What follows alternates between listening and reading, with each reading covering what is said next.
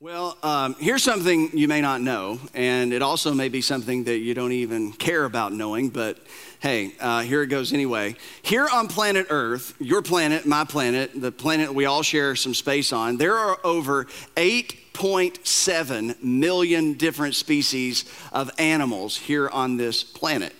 And I know you didn't know that. You hadn't thought about that this week. So congratulations to you. You're thinking about it now. But among those 8.7 million species, there's one of those species. It's called Homo sapiens. And that's you, and that's me, and that's us. And interestingly enough, there are some things that we humans share in common with all those other 8.7 million, species of animals on the planet. And that's pretty cool to think about and pretty profound to think about, that we share some things in common with every living thing on the planet. But there is one thing that sets human beings apart from all other living things and all other species on this planet. And that's an incredible thing, and we call it human consciousness. Human consciousness is one of the most profound and one of the most mysterious things about us humans. And as far as science is concerned, it's an unexplained phenomenon. Science cannot explain how human consciousness arose within our species. But Christians believe that it's part of the thumbprint of God on us. We believe that it's part of us bearing his image, because as the psalmist said, we are both fearfully and wonderfully made. And that's something really intense to think about, that we have this ability that no other living thing, no other animal on the planet has, and it's called consciousness. Now, human consciousness, a discussion about it's just not about the human brain, though the two are somewhat related. It's really a conversation about the human mind. Some would call it the soul. Some would call it the human spirit. But human consciousness is what makes you, you. It's what makes me, me. It's what makes us different from one another.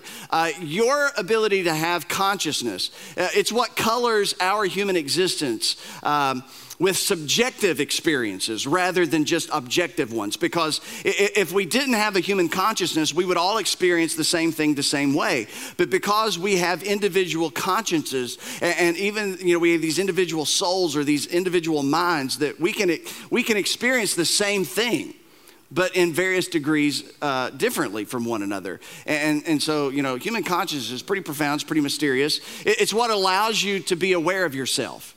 You are aware of yourself, and you are aware of the world in which you exist, and you are aware of how those two things are related to each other. And that's phenomenal, because you're the only species on the planet that can do that.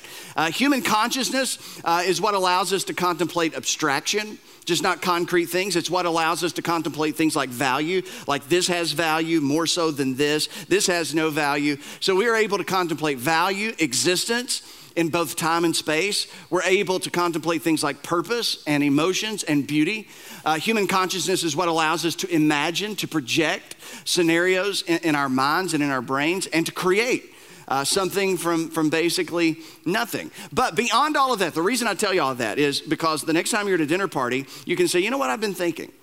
And then you say, what have you been thinking about? I've been thinking about human consciousness. And then you can just have something to talk about over dinner. And really, at the end of the day, that's why you come to the creek. We give you the real goods. We just don't give you the Bible. We give you everything else to go along with it. But human consciousness is what is responsible for the human ability to ponder the future. Human consciousness is why you have the ability to ponder or contemplate the future. We're the only species that can really do that. Only humans have the capacity to muse upon or reflect on the future. Human consciousness allows us to exercise foresight, to anticipate the future, what may happen, what may not happen, to predict what could happen or what probably we think might happen, to envision future consequences, to present choices or events.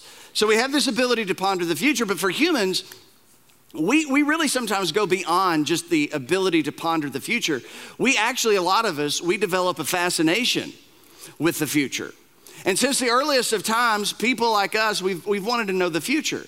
And the reasons why we would want to know the future, they're obvious. So people would turn, to wherever they thought they could turn to learn the future, to magic, to seers, to religion, to anywhere else where they could possibly unravel the mystery of the future, what the future would look like, what the future would hold. And the reason, like I said, is obvious. We want to gain some type of advantage. We think that by knowing the future, it puts us in a position where we have advantage over someone who doesn't. So we're able to better plan for it, to plan accordingly to it, to live more strategically today in light of it. And we love the idea of the future because we love the idea that if I know the future, somehow I can secure the good and I can avoid the bad. If I know the future, I can secure the good and I can avoid the bad. But the fact of the matter is, no matter what anybody else may tell you, as finite creatures, we just can't know the future. We just can't know the future. Sure, we can forecast, and sure, we can anticipate, and sure, we can predict, and we can run models, and we can look at the past and try to figure out what may repeat itself in the future. But at the end of the day, I can't possibly know what you're going to choose to do or not do. You can't possibly know what I will choose to do or not do. And we cannot possibly know what the results of those choices will be. We can't know about the future of our health, no matter how much we exercise. We can't predict accidents, which is why they call them accidents. We cannot at all understand, what people may choose to behave in that direction or that direction. We can't we can't predict the behavior of nations or markets or economies to any degree of absolute certainty. Unforeseen things happen all the time. And there's a reason why they call them unforeseen. No one saw them coming. So when it comes to the future, and this is why I want to set this groundwork because it's so important to why I wanted to do this series to begin with. When we look to the future and when we ponder or get fascinated with the idea of what the future may hold, there's only two ways to look at the future. With dread or with hope. With dread or with hope. That's basically about it. For some, maybe some of you, but for some in our world, when they contemplate the future, there's a sense of dread that comes along with it. They begin to imagine the worst case scenario. And not only do they think about what possibly could be the worst case scenario, because there are values attached to that type of thinking, but for some people, they think about the worst case scenario for so long and they fixate it so much, they begin to expect the worst case scenario. The worst case scenario begins to seem inevitable and it begins to seem unavoidable. And so they begin to look at the future with dread. And so they create these endless list of possibilities in their mind that becomes like an endless list of probabilities. And that just becomes paralyzing. So they live every day in the present with this sense of dread as, oh no, what's going to happen next, or what's around the corner, and next month and next year or 10 years from now or 20 years from now. And so they sit around and they worry about the future of their health. They can't possibly know the future of their health, but they worry about the future of their health and they expect the absolute worst case scenario to happen. What could happen, what might happen. Some people, they fret about, the future of the market. What about my 401? What about my 403? What about my money market? What about this and what about that? And, what's that going to mean when I turn 65 or 68 or 70 or 72 or 75 or whatever it's going to be by the time I get there? What's it going to mean? There's rumors and there's wars and there's the threat to future democracy, some people are saying on the nightly cable news. And what about those outcomes to the elections? And it's just like this sense of dread. It's like, oh no. Oh no. But Christians are different. Christians are supposed to be different. Christians believe that the future is a mystery that's known only to God. That the future is a mystery known only to God. Matter of fact, Isaiah the prophet quoted God, and God said this. He said, I make known the end from the beginning. I make known the end from the beginning, from ancient times what is still to come. I say, my purposes will stand, and I will do what I please. God says when it comes to the future, and when it comes to my plans for the future, says the Lord, my plans can't be and won't be thwarted. They can't be and they won't be thwarted. Now, how you choose to process that and think about that and turn that into your perspective about the future is all on you. But God says, hey, as far as the future is concerned, my plans for the future, they cannot be thwarted.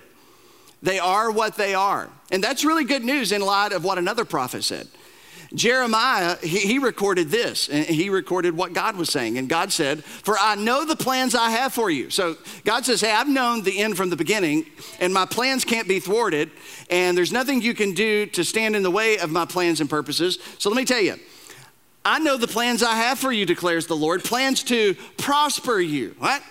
I like that, and not to harm you. Whew, that takes the load off. Plans to give you hope and a future. And again, now we know a little more about God's plans for the future, and these plans will not be thwarted. So that's the reason, just among many, why when believers ponder the future, we should do so with hope. I don't know the specifics of the future. I don't know the specifics of your future. I can try to engage with the future on my finite level and anticipate and predict and forecast, and we should do all of those things. I'll try to plan and adjust and do all of those things that we should do in the present in light of the future. But when it comes to the details of the future, we just can't know the details. But here's what we can know, and I'm not saying this in some trite, cliche kind of way. Whatever the future holds, it's going to be okay. It's going to be okay for you, and it's going to be okay for me. Matter of fact, it's going to be better than okay. It's going to be good. And it's going to be good no matter the bad that may lie ahead. Now, don't miss that part.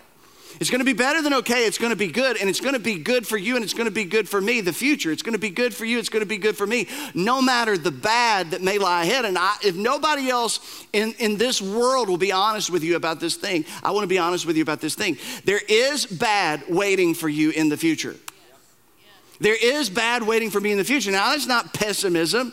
That's just life. That's not being negative. That's not being depressing. That's just acknowledging what we all should be mature enough to know and acknowledge. So the scripture says that as believers, it's all going to be good no matter the bad that may lie ahead in the future. And so that begins to change my perspective. When I really believe that God is good, his purposes are good, and all his plans for you, for me, are good. Matter of fact, let's all just say that together. And instead of saying for you, let's all just say for me. You ready? Everywhere, Somerset, Williamsburg, Millsboro, on three. 1, 2, 3.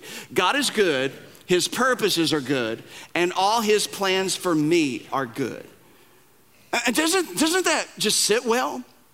Doesn't that just sound good?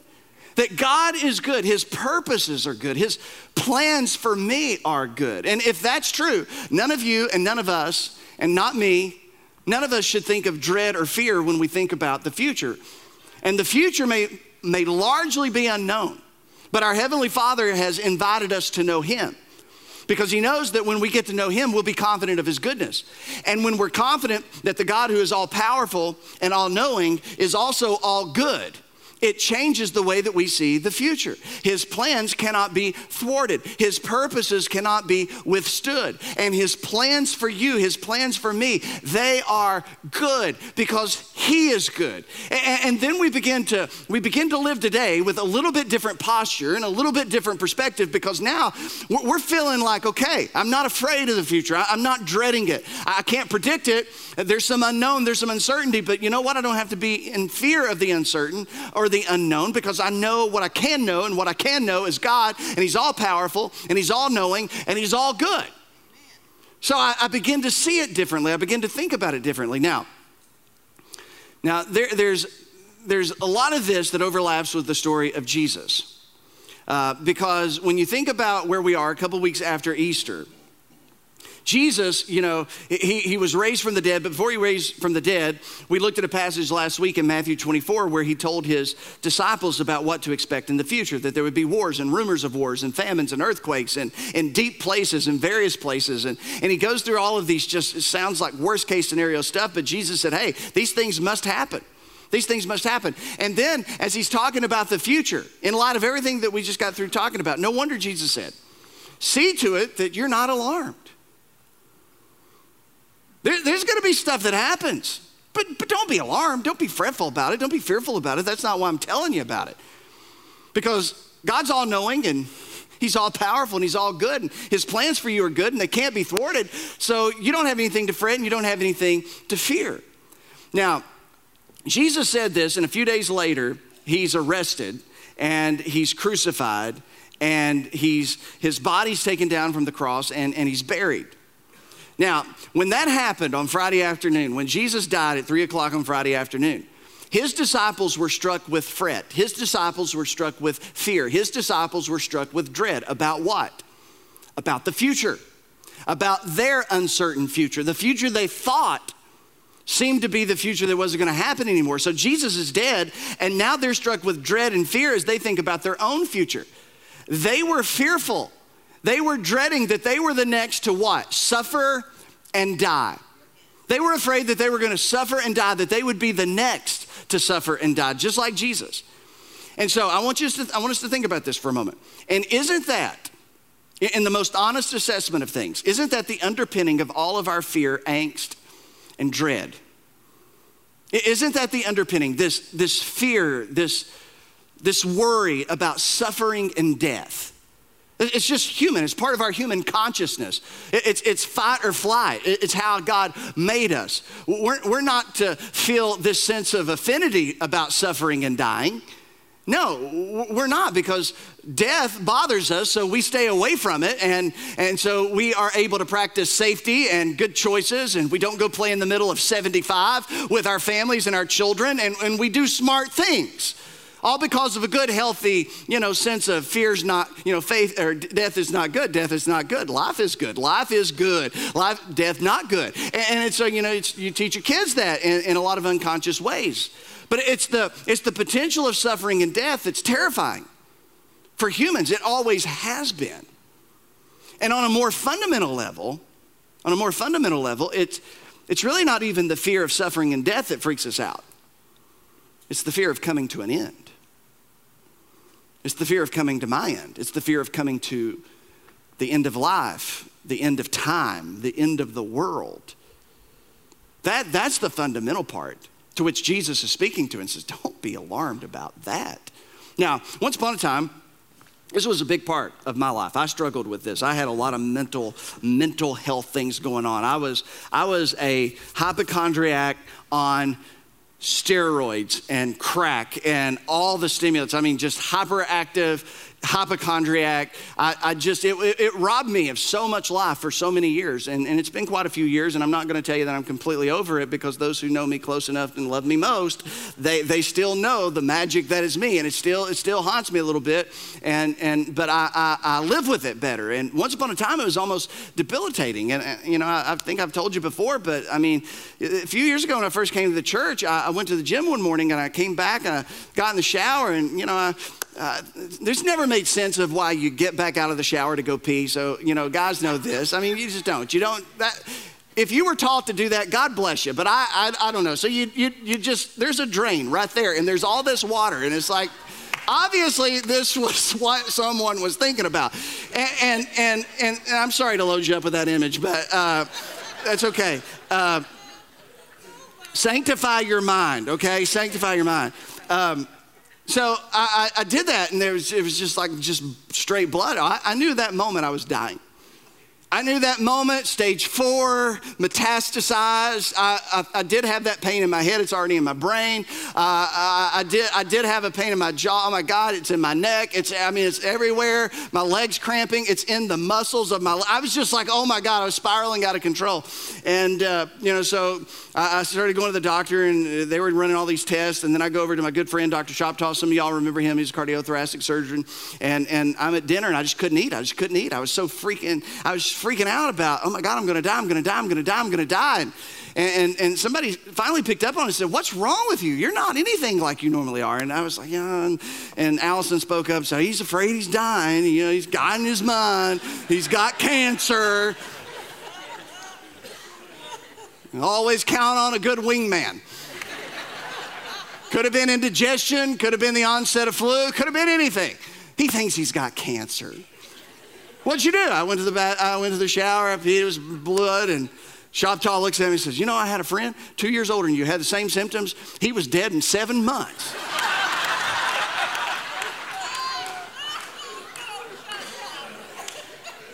And I was thinking, is your middle name Bildad? From the story of Job? Are you like a Job's company? Listen, if you don't remember, don't tell people things like that. It's just goofy. And, or somebody in my family, years ago, they got diagnosed with a skin cancer. And so ever since then, I've never told this publicly. The people who know me best know this, but every Monday's Mole Monday. So I check moles every Monday. I know exactly how big they're supposed to be and where they are. I know, I'm crazy. You knew this already though, but you hired me. And it's going to be hard to get rid of me. So you're just going to have to deal with it and practice some grace. But that's the way it can be. And for you, it may be about money. For you, it may be about relationships. For you, it may be about emotional security. It may be about any number of things, but it's gotten to the place where it's hard for you to even think about what's next without it bringing on some sense of fear or fright or dread. Well, that's how the disciples were on Friday afternoon, Friday night, Saturday morning, Saturday afternoon, Saturday night. It was all dread, all fear, all fright. And it all changed on Sunday with the resurrection of Jesus. Now, Luke, he gives us the abridged version, and he says this. Luke says, after his suffering, and resurrection is implied there, Jesus presented himself to them, to those disciples that were looking to the future with dread, many convincing proofs. Many convincing proofs. How convinced were they? They were convinced enough to die for all of this later on. They were convinced that he was alive. He appeared to them for over a period of 40 days, and he spoke about the kingdom of God. And then he gave them marching orders. He said, you'll receive power when the Holy Spirit comes on you, and you'll be my witnesses in Jerusalem and Judea and Samaria and to the ends of the earth. And after this, Luke says, he was taken up before their very eyes, and a cloud hid him from their sight. And they were like, where'd he go? Where'd he go? And they were looking intently into the sky as he was going, when suddenly 2 men dressed in white stood before them and said, Men of Galilee, why do you stand here looking into the sky? This same Jesus who has been taken from you into heaven will come back in the same way you have seen him go into heaven. Now, I told you on Easter what somebody says, that's part of the story. What somebody does is the rest of the story. And so, well, what did those disciples do? They were so convinced they did what Jesus said. And they started in Jerusalem, and they went to Judea and to Samaria and to the ends of the known earth over the next few generations. And they emerged from those weeks with Jesus. Now think of this. They emerged from those weeks with Jesus after being so full of dread for the future. They emerged from those weeks with Jesus with unbreakable faith, an unshakable hope. Unbreakable faith, unshakable hope. So much so they were willing to be dragged before magistrates and governors and councils and kings, and they were beaten and crucified and beheaded and fed to lions, and you know the story. That's how convinced they were. That's how they lived the present in light of an uncertain future. It was like the dread was gone and there was only hope there. There was a first century doctor who lived around the turn of the first century and into the second century who watched Christians get martyred for their faith. And at that time in the Roman Empire, it was against the law to do autopsies. So he would watch Christians kind of get, shredded in these martyrdom events. And he was allowed to go look and to try to study, the human anatomy from whatever perspective he could have. And this is what he wrote about Christians. This is what he observed in how Christians lived. He said, they had a fearlessness of death.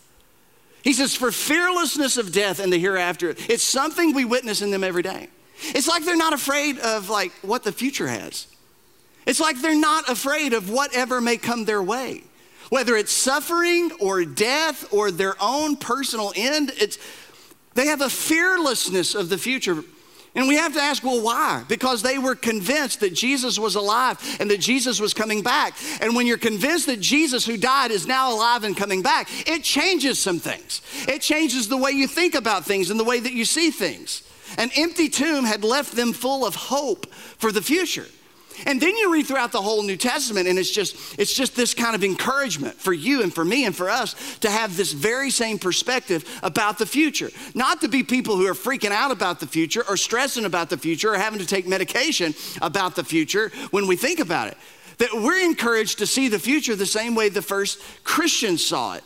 With a fearlessness of suffering, a fearlessness of death, a fearlessness of what may come our way. Because we are convinced that Jesus died and was buried and was raised from the dead and is coming back one day. That we're convinced that no matter what will happen, whatever that is, and I don't know, I can't tell you what will happen and how it all will happen. But no matter how it plays out, we're not afraid. We're not fretful of it. We can't gain some type of advantage and escape what's inevitable. You just can't. And even if the future is all the things that we don't want to think about, the New Testament says it's all good. Because the resurrection of Jesus is the foundation beneath our faith. and the fuel behind our hope. It's the foundation beneath your faith. It's what your faith rests upon. That Jesus died and was raised from the dead. And it's also the fuel behind your hope. And this is the New Testament. And this is so many of Peter's words and so many of Paul's words. Paul writes one particular letter, and this is where I end it. Paul writes one particular letter, and he's in this same vein, this same line of thought, dealing with human beings who have a human consciousness, so much so that they can ponder the future, so much so that they know that certain things are inescapable and inevitable. Talking to those humans, he talks about the resurrection of Jesus and how it's the most important thing. It is the most important thing to believe. Forget about dinosaurs, forget about creation, forget about all the other things. The most important thing to believe is that Jesus died for our sins, was buried, was raised from the dead according to the scripture. That's what he says. You get that right, you can wrestle with the rest, but that is the most important thing. Because without the resurrection, faith is useless. It's worthless. Without the resurrection, according to Paul's theology, there's no forgiveness of sin. According to Paul's theology, without the resurrection of Jesus from the dead, there's no such thing as life after death.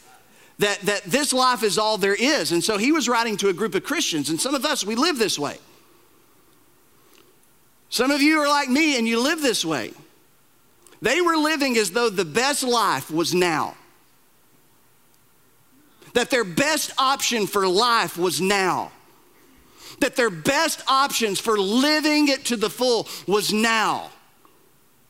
And when you think that your only opportunity to really live is now, sooner or later, despair and dread and doubt creaks its way in. You get distracted, you get on a detour, and you end up in some dangerous places. When you think that this is all there is, you just make some choices we make some choices that are just not wise. They're just not good. They're just not right. When we think that this life is all there is. So he gives them some words to try to give them a theological framework of how to think about the future and how to think about the future of the world and how to think about their future. And this is where we kind of wrap it up and end it. He says, let me teach you some things. He says, for since death came through a man, that's Adam, the resurrection of the dead comes also through a man. For as in Adam all die, so in Christ all will be made alive. So he takes them back in the past all the way to the Garden of Eden. When Adam sinned, it opened the door for death to come into the world because sin came into the world. And wherever there's sin, there's death. A lot of people think that death is our greatest problem. Death is not our greatest problem. Sin is our greatest problem. There would be no death in the world unless there was sin in the world. And because there's sin in the world, there's death in the world. And the only way to rectify our death problem is to rectify the sin problem. So he goes back and he spotlights Jesus. And he said, okay, let me tell you what this means. If Jesus is raised from the dead, the resurrection of Jesus, now listen to me, don't. The resurrection of Jesus ensures, guarantees, promises a future resurrection from the dead for every believer and follower of Jesus. That's what he's saying. So if Jesus is raised from the dead, it is a guarantee that one day, even if you die, you will be resurrected from the dead like Jesus. So, well, that's pretty good news. And that changes a little bit about how I think about the future. And so the question is, well, when does this happen? When do people that die get raised from the dead, their bodies like Jesus, physically, literally? When do they get up from the grave? Well, he says it happens when Jesus comes back. This same Jesus you saw taken up will come again. No wonder Jesus said, don't be alarmed. What's the worst that can happen? You die, I got you covered. It's gonna be okay. Still hard for some of you to laugh at such a thing. It's like, but what if? Does it matter? You're dead. What if it's not true? You're still dead. So Paul goes on and says, when Jesus comes back, then the end. And this is what we've been talking about. Then the end will come when he hands over the kingdom of God, the Father, to the kingdom. He hands over the kingdom of God to the Father after he has destroyed all dominion, all authority, all power, for he must reign until he has put all enemies under his feet, and he will. And the last enemy to be destroyed is what? Death. I hate death. You know why? It devastates. It breaks people's hearts. It shatters dreams. Brings relationships to an end. It disrupts families. It causes grief. It causes heartache. Death takes and it takes and it takes and it takes and it takes and it takes. And our human consciousness knows something. And it works against us. We know it's inevitable.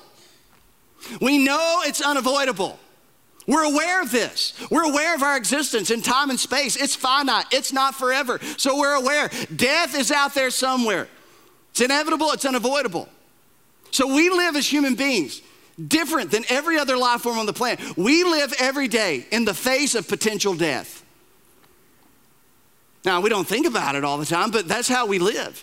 And Paul, he writes to us because he knows we're human, and he says, listen, one day death itself will be dealt a death blow. There will be a future death to death. Every enemy will be destroyed, and the last enemy to be destroyed will be death. And so Paul keeps on arguing this idea. Jesus is raised from the dead. It ensures a future resurrection from the dead for all of those who follow Jesus.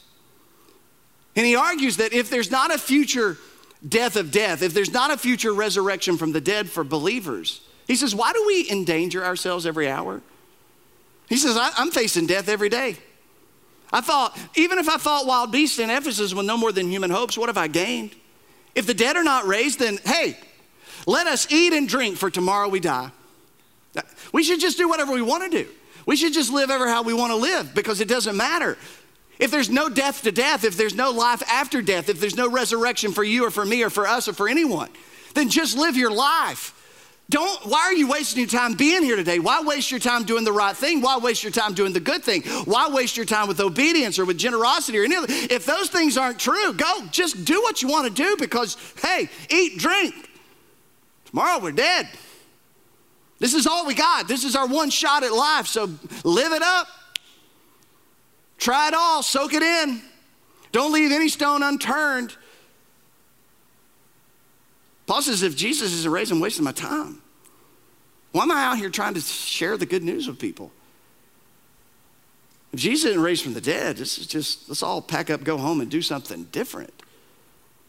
And so he unpacks this and he says, okay, let me just tell you what's going to happen. You wonder what's going to happen? He said, I'll tell you what's going to happen. Listen, I'm going to tell you a mystery. We shall not all sleep. That is a euphemism for death. We won't all die, because when Jesus comes back, there will be some people alive when Jesus comes back. So, hey, hope for that ticket. And I don't know what you got to do to get that one, but that's kind of the one I'd like to go. I'd kind of like to go alive and remaining. That's kind of how I want to be. We will not all sleep, but we will be changed. So regardless of whether you're alive or dead, when Jesus comes back, either way, you're going to be resurrected and you're going to be changed.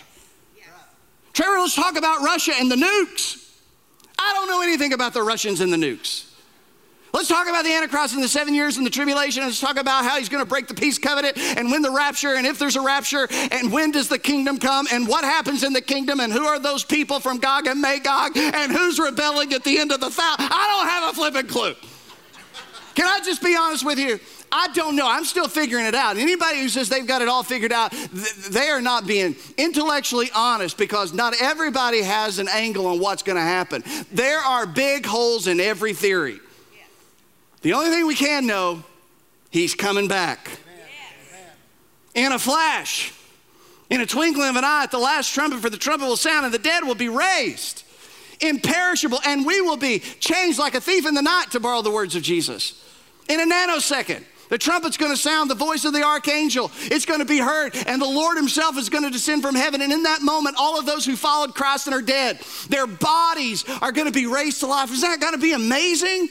Those who have been buried or cremated or lost at sea, or their bodies have never been found, it didn't matter how they died or what happened to their body after death, they are going to hear the call of God, and every atom and quark is going to begin to reassemble. Every protein and neutron and carbon particle and hydrogen and phosphorus. And it's all going to come back together and form a new body. Like Ezekiel said, I saw a big valley of dry bones, and then it heard the word of God. And when the word of God went out, those bones started to rattle. They started attaching themselves one to another in ligaments and tendons and muscle and skin until it stood up as an army. He said, that's the way it's going to be. It's going to be amazing.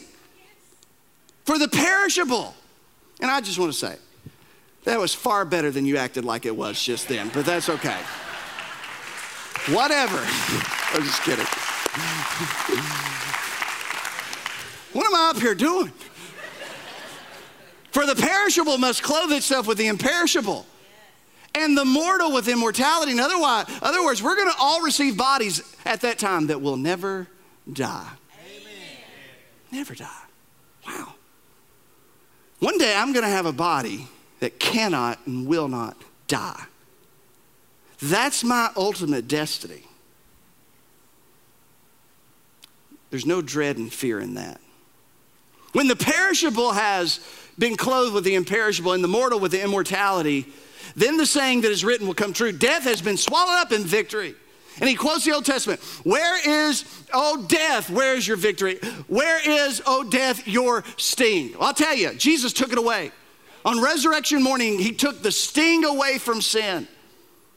And when death at 3 o'clock on the afternoon on Friday, when Jesus hung on the cross, when death put its chilly, bony fingers on Jesus and put a death hold on him and held it through Friday night and Saturday morning and Saturday afternoon and Saturday night, on Sunday morning, we don't know what all went down, but here's what we do know happened. Jesus broke that death hold of death itself, and Jesus came out with the keys of death, hell, and the grave. And it was a monumental, cosmic shifting event.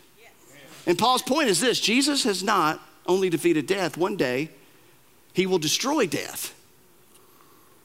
Death will be defeated. It is defeated. But one day it will end up being destroyed. And in doing so, this is even when it gets better.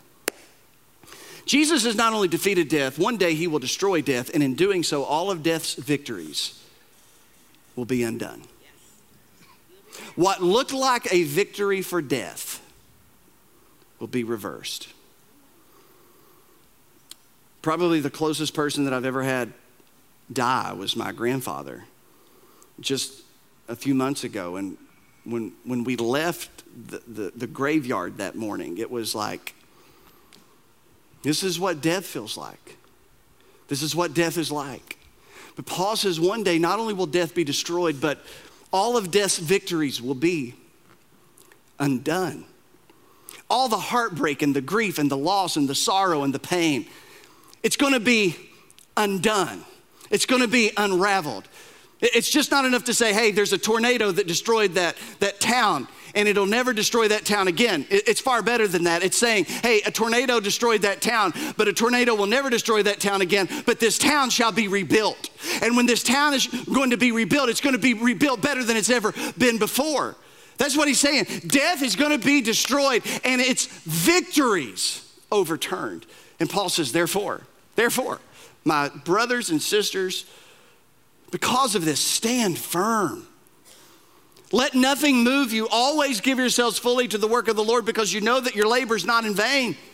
In the meantime, live your life. Live it to the full, just as Jesus intended. But be immovable. Live life with unbreakable faith and unshakable hope. Be anchored to the resurrection. And don't be moved. Don't be moved by sin. Don't be moved by sorrow. Don't be moved by fear, by guilt, by shame, by suffering, by disappointment, by critics. Don't be moved. Give yourself fully to the Lord. Fully. Don't be afraid of the cost. Don't be afraid of what the consequences will be if you decide to follow Jesus and not you and not someone else. Live on purpose, because you have a purpose. You're a part of the church, so get busy playing your part. You have a mission, so hey, get on mission. You have influence, leverage it.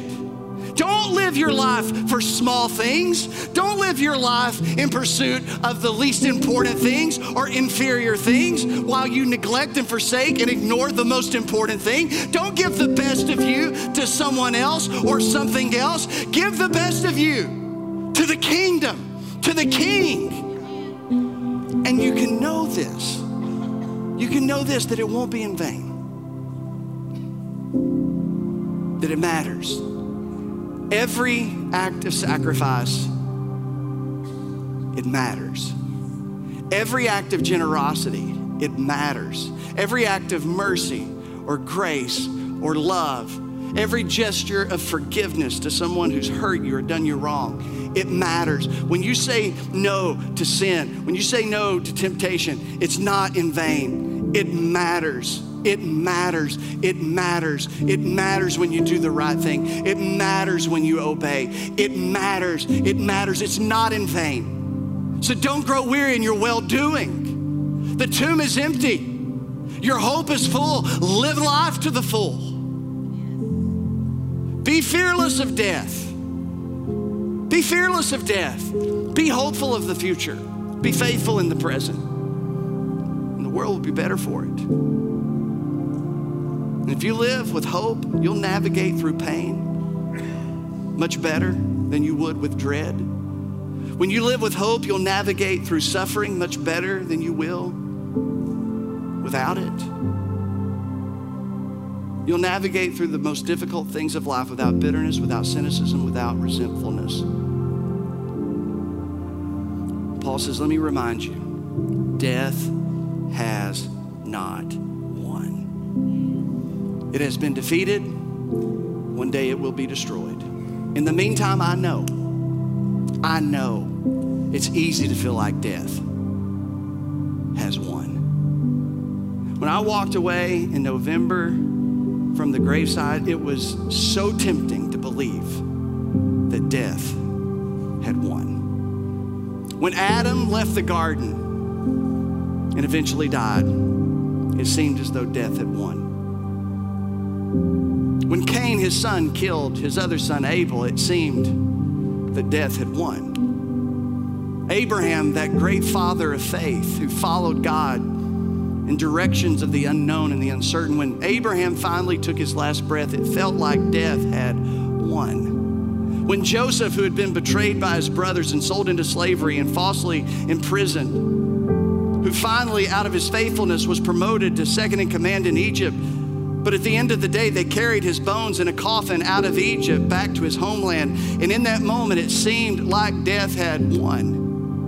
When Moses had led the nation of Israel out of Egypt through the wilderness for 40 years, but God said, you can't see the promised land. So he climbed up on top of the mountain and he looked over and he breathed his last, and it seemed as though death had won. Joseph led them, Joshua led them across the Jordan River. They conquested the land, and then he settled. But at the end of his years, he died, and it seemed as though death had won. And Samuel, that great prophet,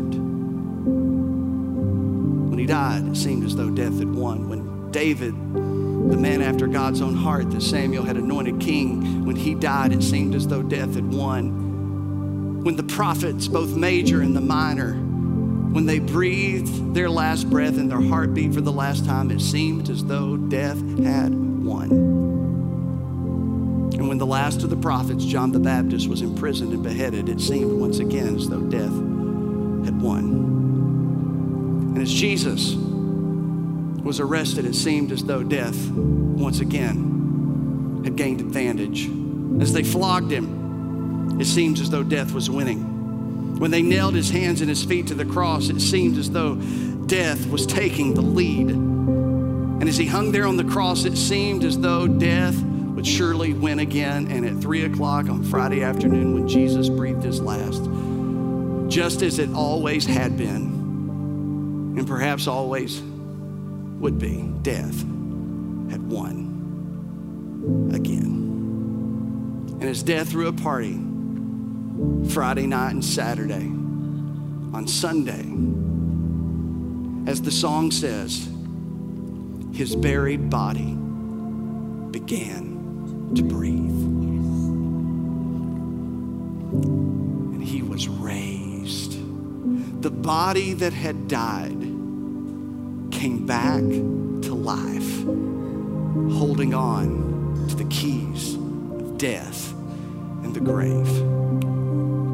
Death has not won. It will be destroyed. And until then, we trust our past to the grace of God, our present to the love of God, and our promises to the future of God.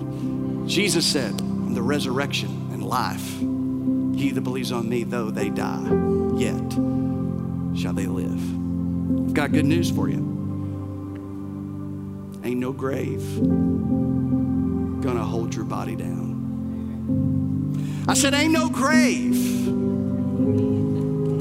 gonna hold your body down. So live with faith and hope. Father, speak the peace and the hope that we need to hear and receive. For we know who holds the future, and we know his heart, and his heart is good. Father, encourage us with your words today as only you can. That death has been defeated, it will be destroyed, and all of its victories overturned. We celebrate it because of Jesus and his resurrection. In Jesus' name. And everybody said,